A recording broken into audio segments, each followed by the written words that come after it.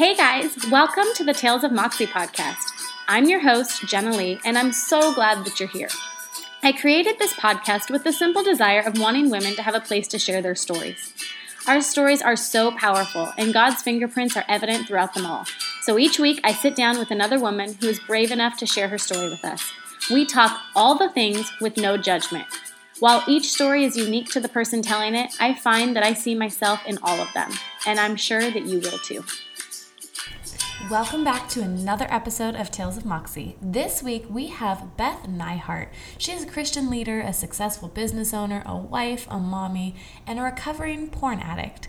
God is redeeming her story as she uses it to educate churches about how sin nature is still evident and how it's something that we need to actually be paying attention to. So this conversation was so cool because we talked about porn, we talked about sex, we talked about sin, and we talked about how important it is to actually be repentive and what repent it even means. So this conversation was really cool, and it was kind of heavy. So I really want you guys to be able to know that going in. It was a heavy conversation, but it was so good, and sometimes the heaviest conversations are the most needed ones. So I hope that you guys enjoy, and I hope that you guys take something away from this.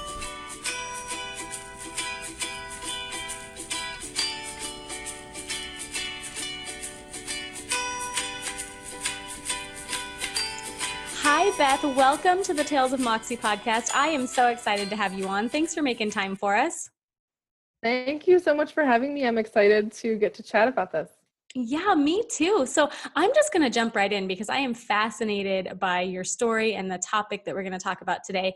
So if you don't mind kind of just telling us, you just wrote a book called Rend Your Heart, and I want to know all the things. How did you kind of get on this journey of this is the story and the topic that you are sharing with the world? So if you don't mind just starting kind of at the beginning and just telling us, how did you get started on this journey? Yeah, well, I had no plans to write a book.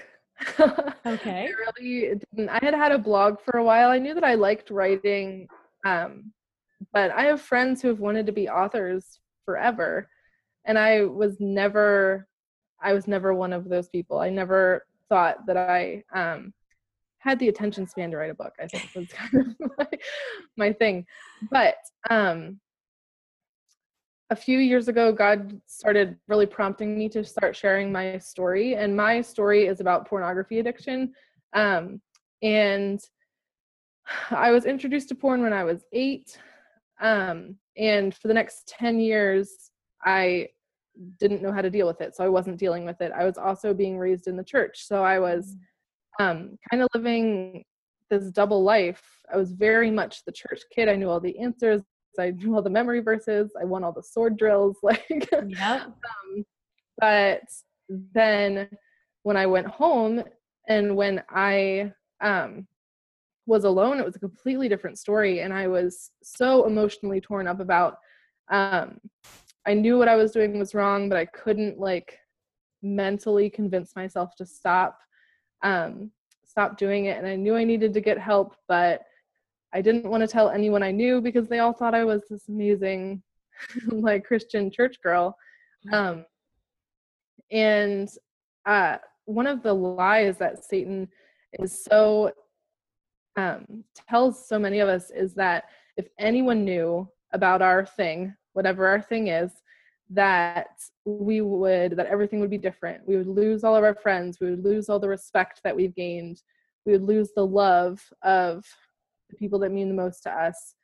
And just, these lives that we've kind of carefully crafted would just be shot if anybody knew whatever, these deep, dark secrets. And so Satan was telling me that lie, and I was believing it. And I also, I think, grew up in kind of that purity culture age where our church was talking about pornography was very much a boy problem. Like, guys struggle with this.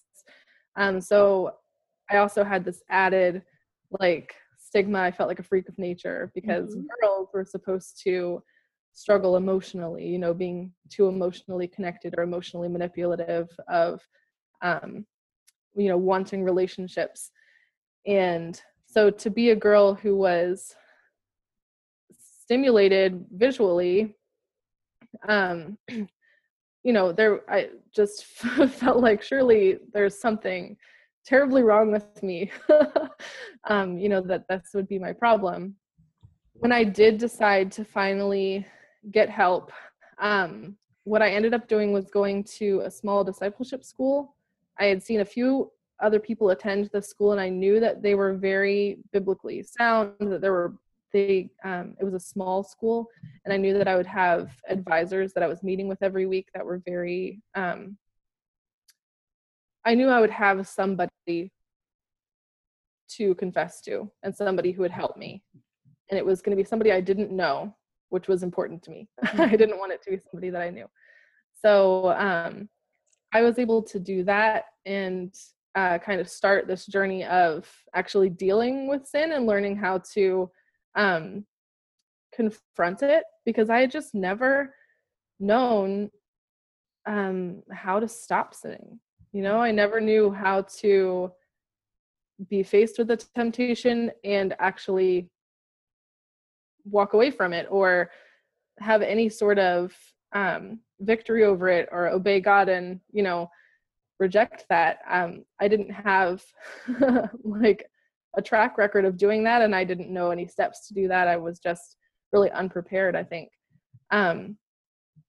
So all of that to say, it took probably another 10 years of working through my life and my thought patterns and my habits and all of these things that had been kind of trained to do the wrong things. And the Holy Spirit and I just were slowly working through these different things, and as he was renewing my mind.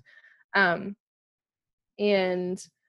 all of a sudden, a few years ago, I felt God prompting me to write about my pornography struggle. And I just thought, God, why?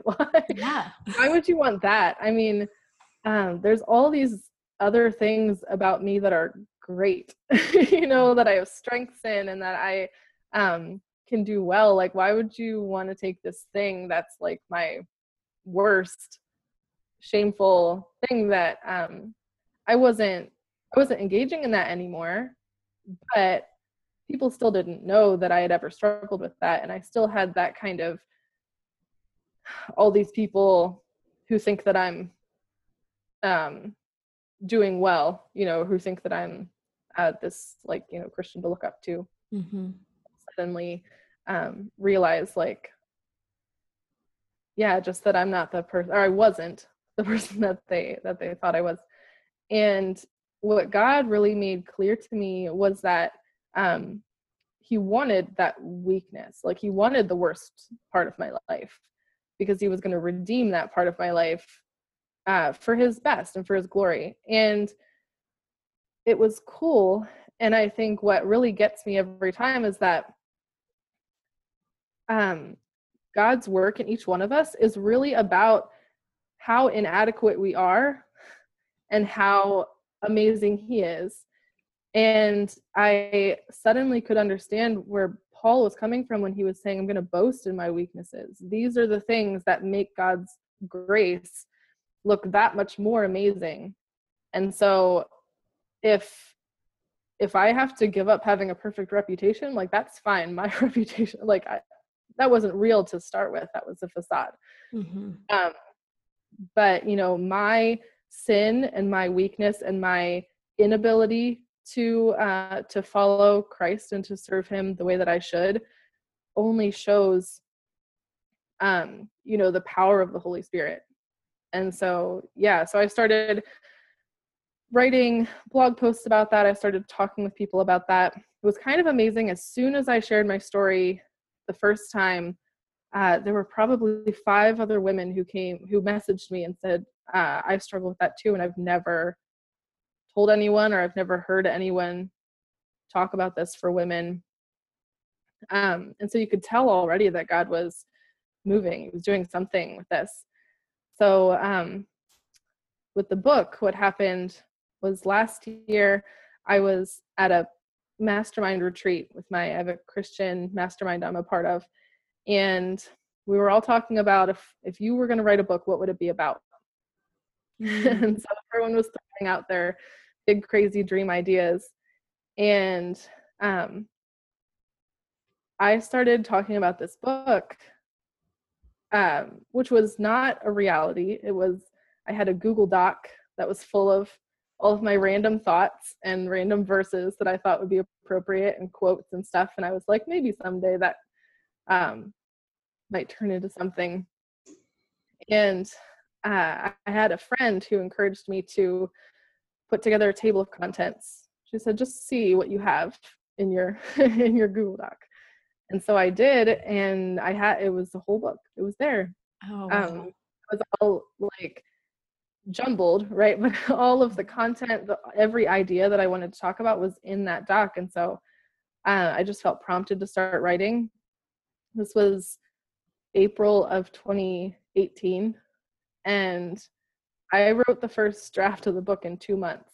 I could not stop writing. And I was so, every time I thought about it, I did not have time to write a book. I was very busy. I run a marketing business. I have a daughter at home. Like getting like involved with my church. I have family stuff. Like I have a lot of things going on, and I would not have thought that this was the right time in my life to write a book, but I could not stop. It was like God was just pushing and pushing and pushing. You have to do this now. I don't think I slept for 2 months, but I wrote it. And the most important thing to me was making sure that the theology part was right, and making sure that I wasn't saying anything that was like wacky. Yeah. But it's really just, it's not a book about pornography. It's a book about sin. And it's really just how to deal with sin, how to actually see sin the way God sees it, how to understand what your sin nature should look like. We all have one. So it's, we shouldn't expect to live as if we don't have one. Mm-hmm. And then understanding like brokenness and understanding grace and mercy and how to confess and how to find accountability, and then how to live in forgiveness, because a lot of people, I think, are so ashamed of things that they've done that they never really step into and live that like forgiveness that Jesus offers so freely. So this is my long-winded story, but yeah, that's really where the book kind of came from and what that's about. And the goal is just that people would they would know how to deal with sin so they can move past it. Because really, like, God has so many awesome things for our lives, and so many of us spend these years like entangled in stupid stuff that we should be able to get past. We should be able to move on. But we're so ensnared with bitterness and with pride and with these things that we just let grow because we don't know how to dig them out and get rid of them, Mm-hmm. Yeah, there's so much in there that I'm like, I want to talk about that, and I want to talk about that. But I love that when I'm listening, it seems like you were saying, it's a book about sin, but it seems in a way like it's almost a book about overcoming shame too. Yeah. And I think that that's what we get so hung up on when we, like you said, when we don't want to share our secret sins with anyone, and we think like we can't even share them with someone that we don't know, but is supposed to be trusted. Like that's scary too. And I love thinking of like, I shouldn't say I love, my thought during that was shame is like the poison that tells us all of those things are true. We can't share them with anybody. And shame's going, yes, that's right. You can't because you're already the worst. And that's listening to that. I'm just thinking like you said at 8, and I can only imagine the amount of shame that would have planted itself within you to where when you're trying to overcome this now, you have, not only are you struggling with pornography, which is it's a sin, but we also have a biological component that makes it addicting. Right. So there's so much, so much else going along with that it's like you're struggling now with shame and a biological, physiological component. And you're dealing with now, like you said, my reputation was I looked like a good Christian girl. And I don't know how old you were. I want to say you were still in your teens when you were talking about that. You said 10 Um, years you struggled I with it? was I was 18 when I confessed. Yeah. When I went to that Bible school. Yeah. And thinking about like an 18-year-old, when I was 18, that would have been the scariest thing on the planet. So I'm curious, one of the things that I would love to kind of bring light to is that was a good point that you said, that this is a topic that women don't talk about. We hear a lot about pornography, and I don't want to make it all about pornography, but I want to pull that out for 1 second so that the listeners hearing can know that this is a real topic for women too, because we hear about pornography so much as something that is a struggle for men. So this is hearing you talk about this in light of like, this is something that I struggled with, and it's not any worse than anything else. It's just something that we struggle with. You know, we all struggle with our own thing. And I think that's important for listeners to hear. They're like, this is a thing too. And there's not a lot of awareness around this in the Christian world in general, but especially for women. So I applaud you and commend you for bringing this into the light a little bit and showing us like, no, this is a problem too. This is a sin that women deal with. And it's not shameful. We can talk about this just like we talk about everything else, because we talk about all easy sins, right? And I put that in air quotes because there's so many things that I have people say, well, I have an accountability partner, and I tell them about my fight with my husband, or, you know, I talk to them about my anger and things like that, but it's just the same. They're all sins. So I love hearing that. So as you were taking this journey and you're writing this book, what did you learn about God and sin? What was like the thing, if you can point out that you're thinking like, this was the main thing, there's a whole bunch of other things, but the main thing that I'm thinking I learned the most about God when I took this journey?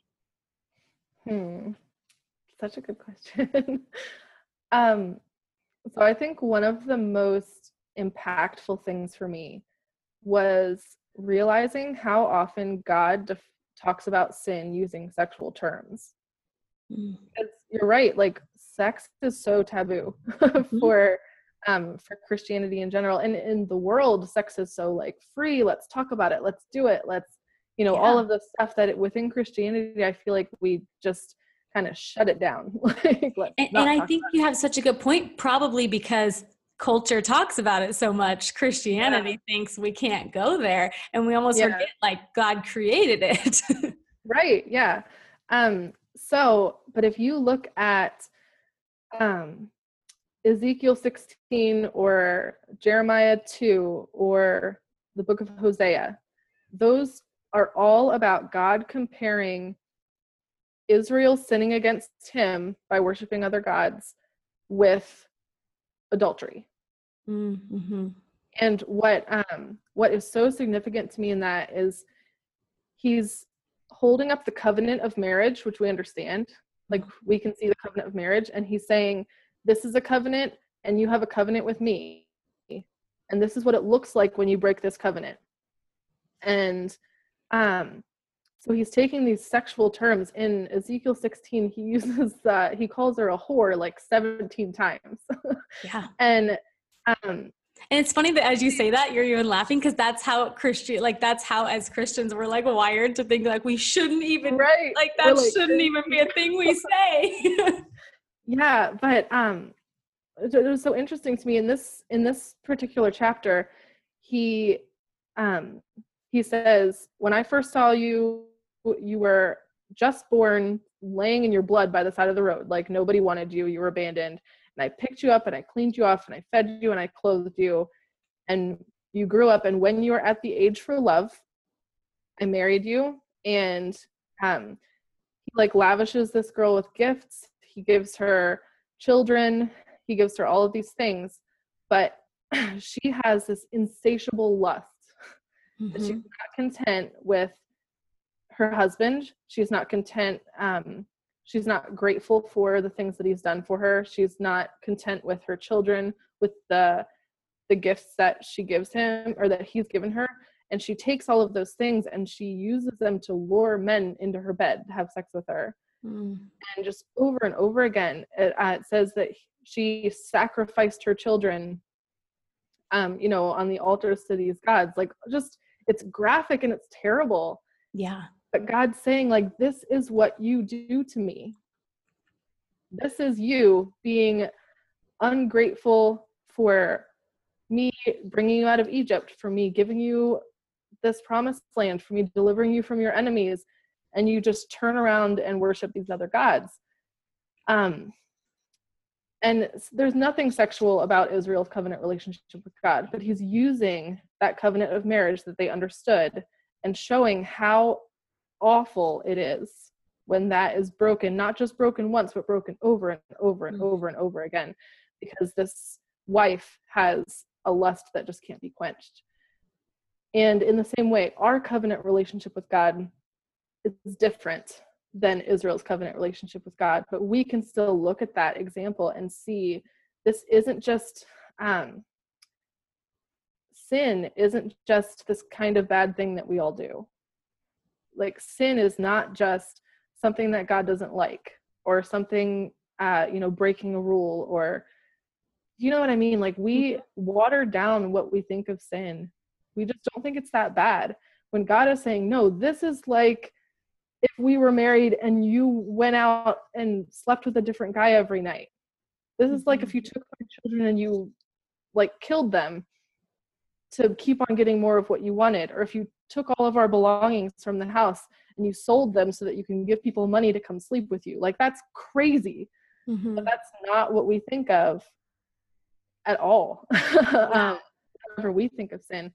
And definitely, like, there has to be a balance between understanding how serious sin is and understanding that we were forgiven of it. Because like you were saying about shame, I think that sometimes we overemphasize sin to the point that we're like, oh my gosh, how could God even love me?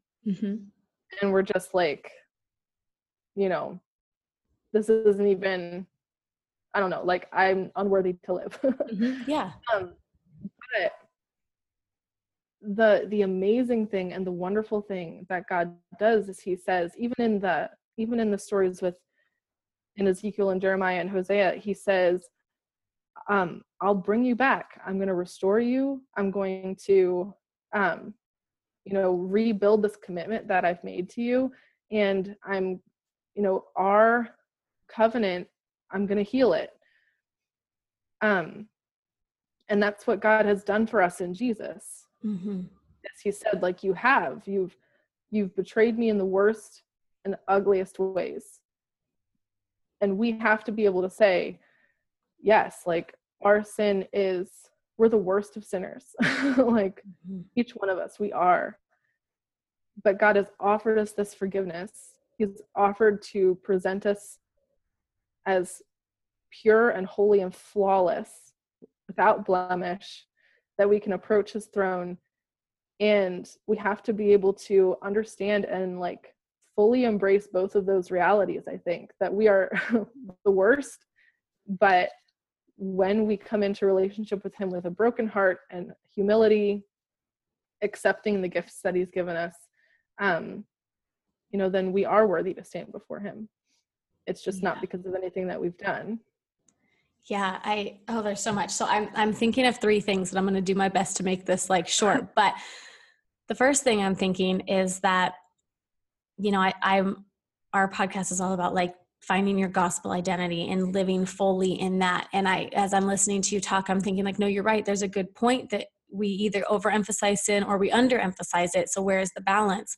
And I think it's important to remember that like my identity first is as a beloved child of God, and listening to your story, like she was his wife first. And so our identity is we are beloved children of God. We then are people who sin, and that's part of our acts, but it's not necessarily our identity. Our identity first, our first and foremost identity is beloved children of God. But the reality is, because of the fall, we are beloved children of God who sin. And so we have to deal with that. The other thing that ties into that is that, Paul talks about it a lot. We have a spirit within us, but we're living in a flesh vehicle, right? Like that's something that is so real. So as much as we try to overcome sin and do somewhat of, like you were saying with overemphasizing, like sin management, where we're going to focus so much on trying to manage the sin and put it all over here and figure out how we can overcome this, that we almost focus so much on the sin that we start sinning more. I don't know about you, but when I'm focused so much on what I can't do, I start doing it more. That's consuming my thoughts all the time. So it's important to remember that, like, again, first and foremost, God sees me as Jesus. Like, that is I have a new DNA. I am a new creation when I am in Christ, but I still live in a flesh suit here on earth. And my flesh suit still has its own desires and lusts and things that it wants to do and pull me into. So every moment of our day is a battle between our spirit self that we know is our real DNA, right? And our flesh vehicle that is like, nope, I want to pull you this way. Are you coming? So that's important too. The third thing that I'm thinking is that when I'm hearing you talk about sin and we're talking about the brokenness and how it is so serious, is I got divorced when I was 22, and I had so many people tell me, well, God hates divorce. And I would tell them always, I know I hate divorce too.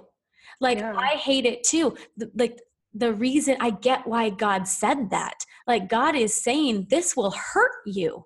This is something that will hurt. It will not go well for you. I don't want to see you in pain because you are my child whom I love, right? And it's like, when we don't always think about that, we think that he's that teacher with a ruler that's just doing it for fun, just snapping our fingers for fun, right? But it's like, no, there is a purpose. These are things that hurt us. And as our Father, he doesn't want to see us in pain. So when I'm getting a divorce, which, by the way, was the most painful thing I have probably ever been through in my life, the entire time I'm thinking, I totally get this, God. I don't want this to be happening either. This is why you say this. Now it doesn't become a rule as much as like, this is just a part of life. You were looking out for me. And I'm curious maybe what your thoughts are on that kind of a perspective as God being the Father looking at the sin, now that we've talked about sin some more. Yeah, no, I love that. I've often thought that same thing, specifically about divorce, because people get divorced for so many different reasons. And that's such a cool way of saying, like, me too. I hate it as well. Like, and probably in your own story with the pornography, it was painful as well. I could probably see where you could say, I hated this part of my story too. Oh my gosh. So I tried so many things to disgust myself into stopping. I dived into like research about sex trafficking, the sexual exploitation like industry, and how pornography is connected with that. And there are so many terrible things that are done to kids, to women, like to boys. There's just like, this industry is disgusting. But my head knowledge of that stuff didn't have any effect on how my body responded. And that is just like a shame cycle, that you're just kind of like falling into these cycles of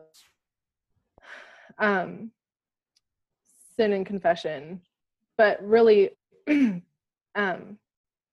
one of the things I think is interesting about people who are stuck in like habitual sin is really across the board, we very much do not want to confess to anybody but God. We just want our sin to stay between us and God.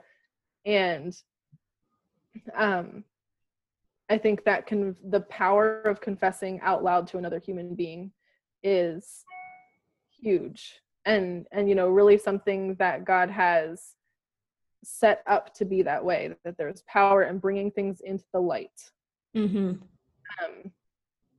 And I often say it's like mold. Right? It's like that Tupperware leftover that you put in the back of your fridge and you forget about, and the longer that you leave it there, the more it's going to grow. Like, you have to open it up, get rid of the like rotten food inside and clean that thing. And And our hearts are a lot the same way. If we let things just stay, they're gonna fester, Mm-hmm. grow, and they're going to get worse. And I think especially, well, what I can speak to about pornography is that it progresses. You don't stay content with what did it for you in the beginning. Mm-hmm. And with most addictive things, you just need it needs to be grosser. It needs to be like, and that's physiological too, which is fascinating, because it's like we get used to something, we build a threshold up for something, and then like you're saying, well, we need a hit of something stronger now because we're not feeling what we used to feel. So there is a component of that as well. Yeah, for sure. And something that you had said earlier about, what were you saying about how we are a new person, but we still live in these bodies that sin, and our hearts are still wicked, right? Our hearts are still deceitful and desperately sick. Something that I was thinking about recently is just my first response in a lot of situations is still sinful. Mm-hmm. My first response is pride or anger or bitterness or lust or greed or whatever it is. What I've worked really hard, what the Holy Spirit and I have been working on, is that my second response is repentance. Mm-hmm. So yes, I'm a sinful person. I sin all the time, Mm-hmm. but I've gotten really good at repenting. Yeah. Well, and repentance, right? Because as you were talking about confession and you were saying we confess over and over again, and I was thinking, well, that's funny because the next step of confession is repentance, right? So it's like we can confess, but like unless turning away from it and we change our mind, we're just confessing, and we're in a cycle of I'm going to do it and then confess, do it and then confess, and it's not actually repentance. So that's something really vital, is like, no, the next step in that confession is repentance. What you're saying is like changing your mind. And the neat part about what you're saying, is, and I even maybe will challenge just a little bit on when you said that your heart is so wicked, because again, the Spirit lives in us. So there's that part of you that when that sin happens, you're turning around and you're repenting. And repenting, yes, it means change your mind, but it's changing your mind to realign it with God's, right? So that's where that shift happens. And since you have worked on that and you have trained your mind now, and you're kind of saying, I always say I wake up in the morning and I'm like, my flesh is not having it today, right? I'm not letting you win today, flesh. And that's what I'm hearing in you, is like something happens and I go, no, I'm going to go back to this, and I'm going to realign my mind and my thoughts and my heart even with Christ. And that is the heart of repentance, right? That's the heart of like, I'm going to realign my heart with you, God. And even in that moment, when we have those things, the Bible says like our hearts will have His desires if we're aligned with His thoughts.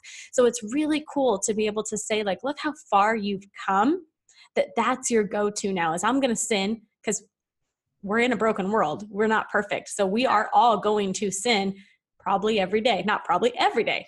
So then that's the thing. And that's the journey, right? Is repentance. And that is what I am firmly believe that God is up there delighting in. And that is another thing. When I hear your story of, you wrote this book now and you're saying, why would you take my worst thing and turn it into that? And He's like, why? That's what I delight in so much. Look at you go. Right? Like this was it. But no, you've got a heart that goes towards repentance now, which is so cool.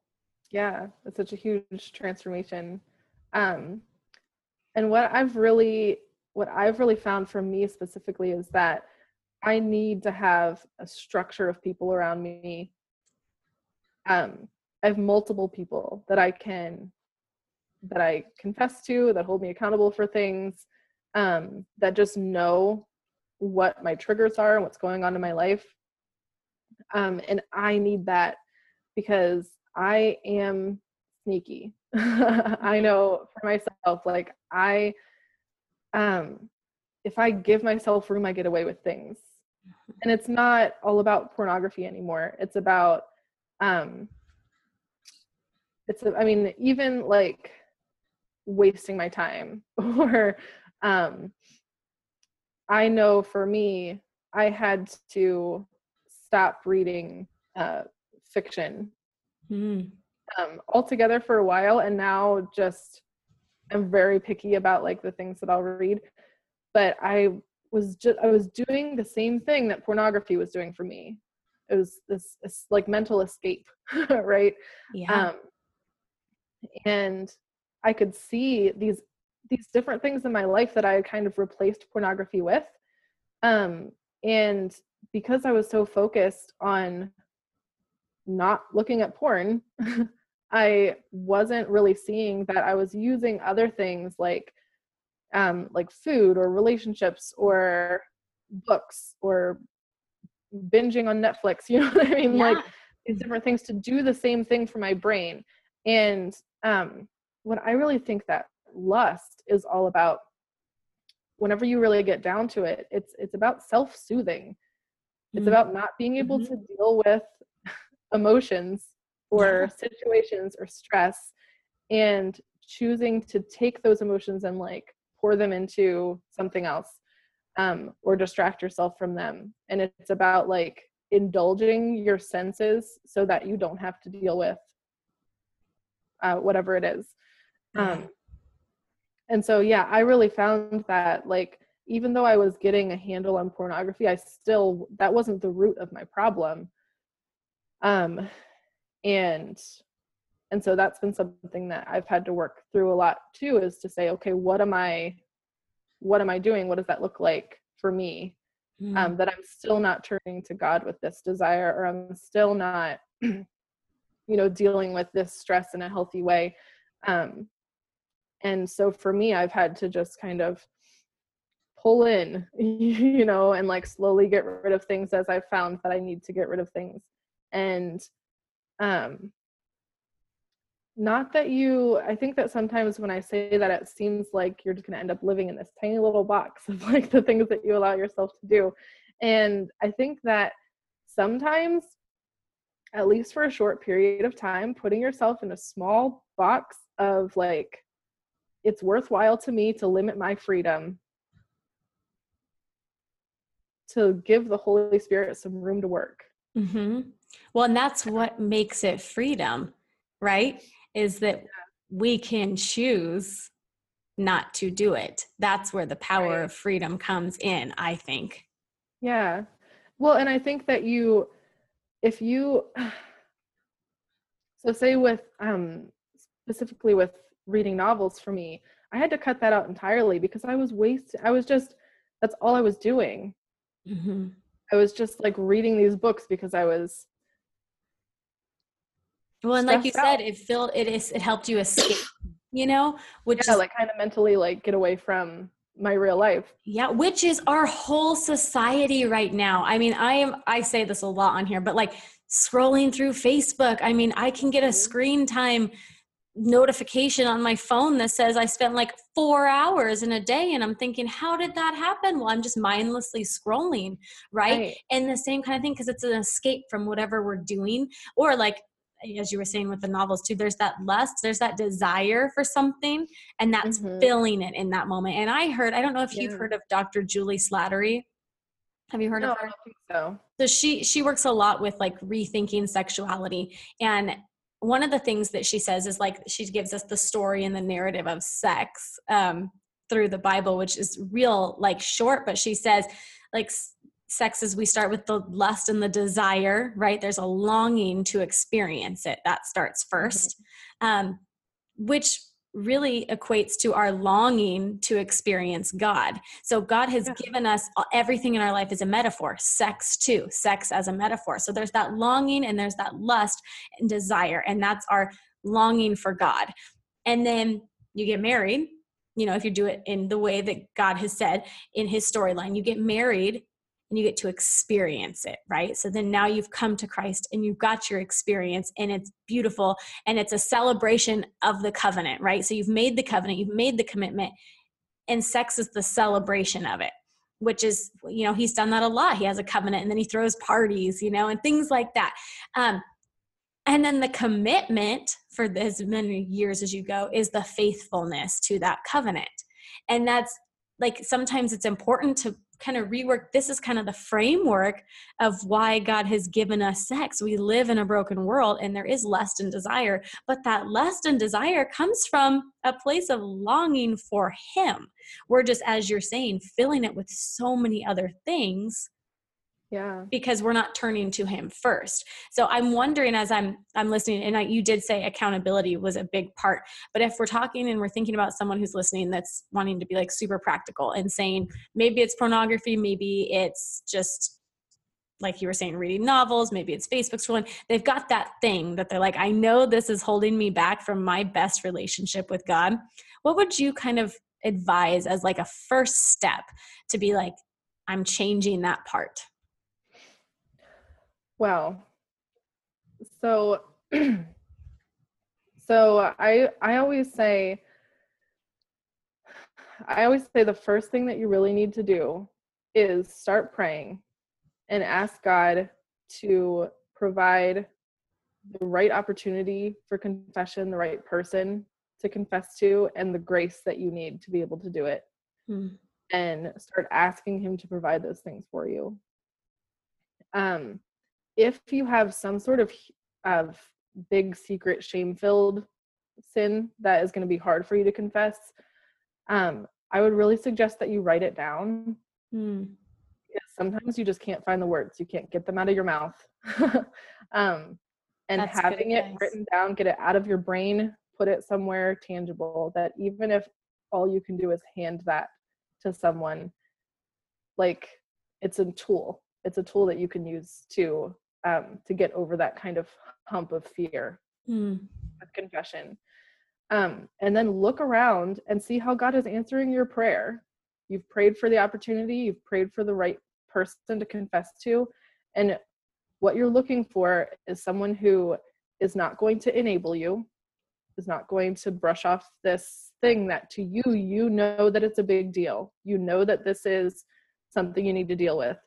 And if you confess to someone who is going to say, oh, that's not actually that bad, they're not going to help you. That's not who you're looking for. So look for someone that's not going to enable you. You need to find someone who's not a gossiper. You need to find someone who is not, and this is hard, but like sometime, so the three things that I kind of talk about with confession are, you don't want to confess to a predator or a gossiper or an enabler. A predator is hard to tell, right? But looking for godly women who, older women in the church, women who've been faithful to God for years, or, asking your church leaders, like, to hook you up with someone for mentorship, for discipleship, like that might be an option. Sometimes your church already has those programs in place to connect people with someone if they want to be mentored or discipled. Anyway, all of that to say, like, confession is kind of that first thing that you need to do to find someone that will walk through this with you. And then accountability is really about having a person who will walk through sanctification with you. It's not about this person changing you. And it's not about, like, the Holy Spirit is the one that's going to do the work in your heart. And an accountability partner is just someone who will stand beside you and help you stick to the commitments that you've made, and help you stick to, like, if you've decided to limit something, or if you've decided to stop a behavior, an accountability partner is someone who will brainstorm what you need to stop and how, and who will talk to you about it specifically and regularly ask you questions. I think a lot of times we have this bad taste in our mouth with accountability because we think of people asking awkward questions or someone we don't really know very well who doesn't feel like they're really committed to us. And that's not what it should be. Accountability should be someone that you can talk to about many things. You don't always have to be diving into your deepest, darkest stuff, but it needs to be someone who knows that deepest, darkest stuff, so that when that is an issue, they ask about it and you can tell them about it. But I think having that kind of structure that you know how to confess very specifically, I think if you leave things vague, that's when you just stop doing them. Mm-hmm. But if you know very specifically how you can confess, you know very specifically how you can be in relationship with someone and be accountable, that is just, that's how you can get into that repentance cycle. Mm-hmm. And give yourself, I was saying, give the Holy Spirit some room to work on you, like cut out these things that are distracting you, at least for a time. Like I was saying with novels, I cut them out entirely, and then now I'll read something that's been recommended, or like a favorite author if they come out with a book. But I always get a physical book. I don't read on my phone anymore. Just kind of like limited to things that I know are not going to suck me into a hole. Yeah. Well, and like Paul said, you know, not all things are permissible, but exactly. Not all things are beneficial. Yeah. Yep. Yeah. So I think that there's a mindset that we have to have that is just like, if it means being able to follow Christ better, if it means holiness, if it means being able to obey when you're asked to obey, then our rights and our freedoms and our like in luxuries that we have on earth, but like especially as Americans and stuff, like we don't need those as much as we need to be able to obey God when he asks us to obey. And if something that we are indulging in is allowing us to ignore God when he talks to us, that should go. Yeah. Like that thing should go. And that's not always easy. No, it's usually very hard. Well, right. Yeah. Definitely. And I think that what's difficult is usually whenever you start talking about stuff like that, you have something in your mind, like comes into your mind and you're like, I know that that's the thing, but I'm not going to do it. Yeah. You know what I mean? Like, oh yeah, I'm full on sitting here thinking like social media. Yeah, social media. I should take a seat back from that. Like, you're right, because we hear the things, and we know our spirit knows exactly. Right. Well, yeah, that's because we have the living Spirit of God inside us, and He's pointing to the thing. Right. Great. Yeah, but we just often are. I feel like every time I've given something up to God, He's almost immediately gone to the next thing and said, "Will you give this up too?" Mm-hmm. Too, and then as soon as I give that to him, he goes to the next thing, and I'm like, man, give me a break. like, would you please just be content with what I've given you for a while? He won't. He's not going to. You know, like he wants my whole heart, and until I've given him my whole heart, like he's not going to be content with part of it, and that's good. I don't want him to be like. I want him to pursue me. Mm-hmm. Oh, I love that. Down to the very end, right? Like that's my goal, is that like I could finally get to the place where I've given him everything in my life. And I love that. It's a never-ending journey, right? But I think what is so cool about following Christ is that we do feel like our lives here on earth are just, gonna last forever. And that, this struggle with sin is just gonna be is never going to end. And I think that we just have such a short-term view. We have this short little life, and then we're going to be with God for eternity, and is this 80, 90, 100 years, whatever it is, I don't know, like, do you know what I'm saying? We sometimes can just feel like this is lasting forever, and like he's asking too much. And like we forget, I think, that like this life that we live is a blip on the dot of eternity, right? Yeah. Like that it is a blip on the dot of eternity, and it's the blindest we'll ever be. Right now is when we don't know all the things, right? We haven't met Jesus face to face, so he can't tell us all the things. We're not completely aware. So it's our chance to build faith, and it's our chance to understand that relationship. But we think, because that's all we know, right? We have our concept of time, and God is outside of time. So you're right. It's hard for us to remember that, like, no, this is a tiny dot on the spectrum of eternity. I kind of think of that. I have a 4-year-old daughter, and she's always wanting to be grown up and wanting to be able to do things that she can't do now. And she just suddenly became obsessed with like wanting to get married. And yeah. You're like, okay. I know. But looking at it as an adult, that's what I'm telling her. Like, you need these years. You need to be a kid.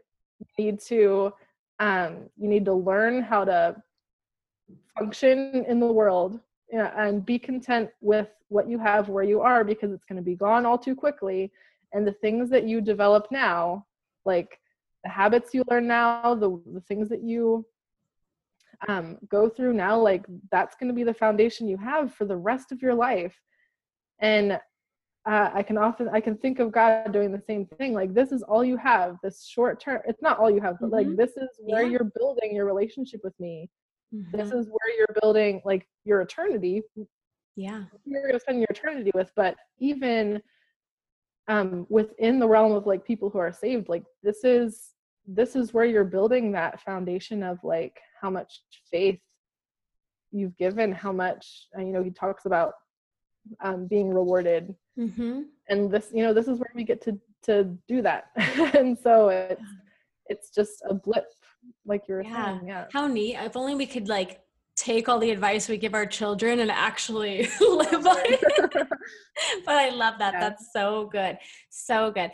Beth, as we're kind of wrapping up, where can people find you? Where can they buy your book? Where can they learn more about you if they want to get in touch? Yeah. So my book will be out on March 22nd. I don't know when the podcast is going to go out, but March 22nd, if we're after that date, you can buy it. Okay. And it'll be on Amazon, and it's called Rend Your Heart and Not Your Garments. I love that. That's so good. My website is rendyourheartbook.com. And then all of my social media, I'm on Facebook and Instagram, and those are both Rend Your Heart Book is the, facebook.com/Rend Your Heart Book, or Instagram. Awesome. Congratulations on the book. Thank you for making time with us and for being so open and honest with your story and raw for everyone else. I know that they're going to have so much to gain and so much. I know God's going to use this in big ways. So thank you for being so open and honest. You're welcome. Thank you so much for having me. I really enjoyed getting to talk with you. Thank you. You too. Thanks for listening to this week's episode. If you want quotes from each episode or want to find and reach out to the awesome people interviewed, please find us on Instagram under @TalesOfMoxie and follow us for all the details and for info on who will be on the show in the weeks to come. As always, if you have any questions or comments, feel free to email me at talesofmoxie@gmail.com. I love hearing from you guys. Thanks again for listening, and we'll see you next week.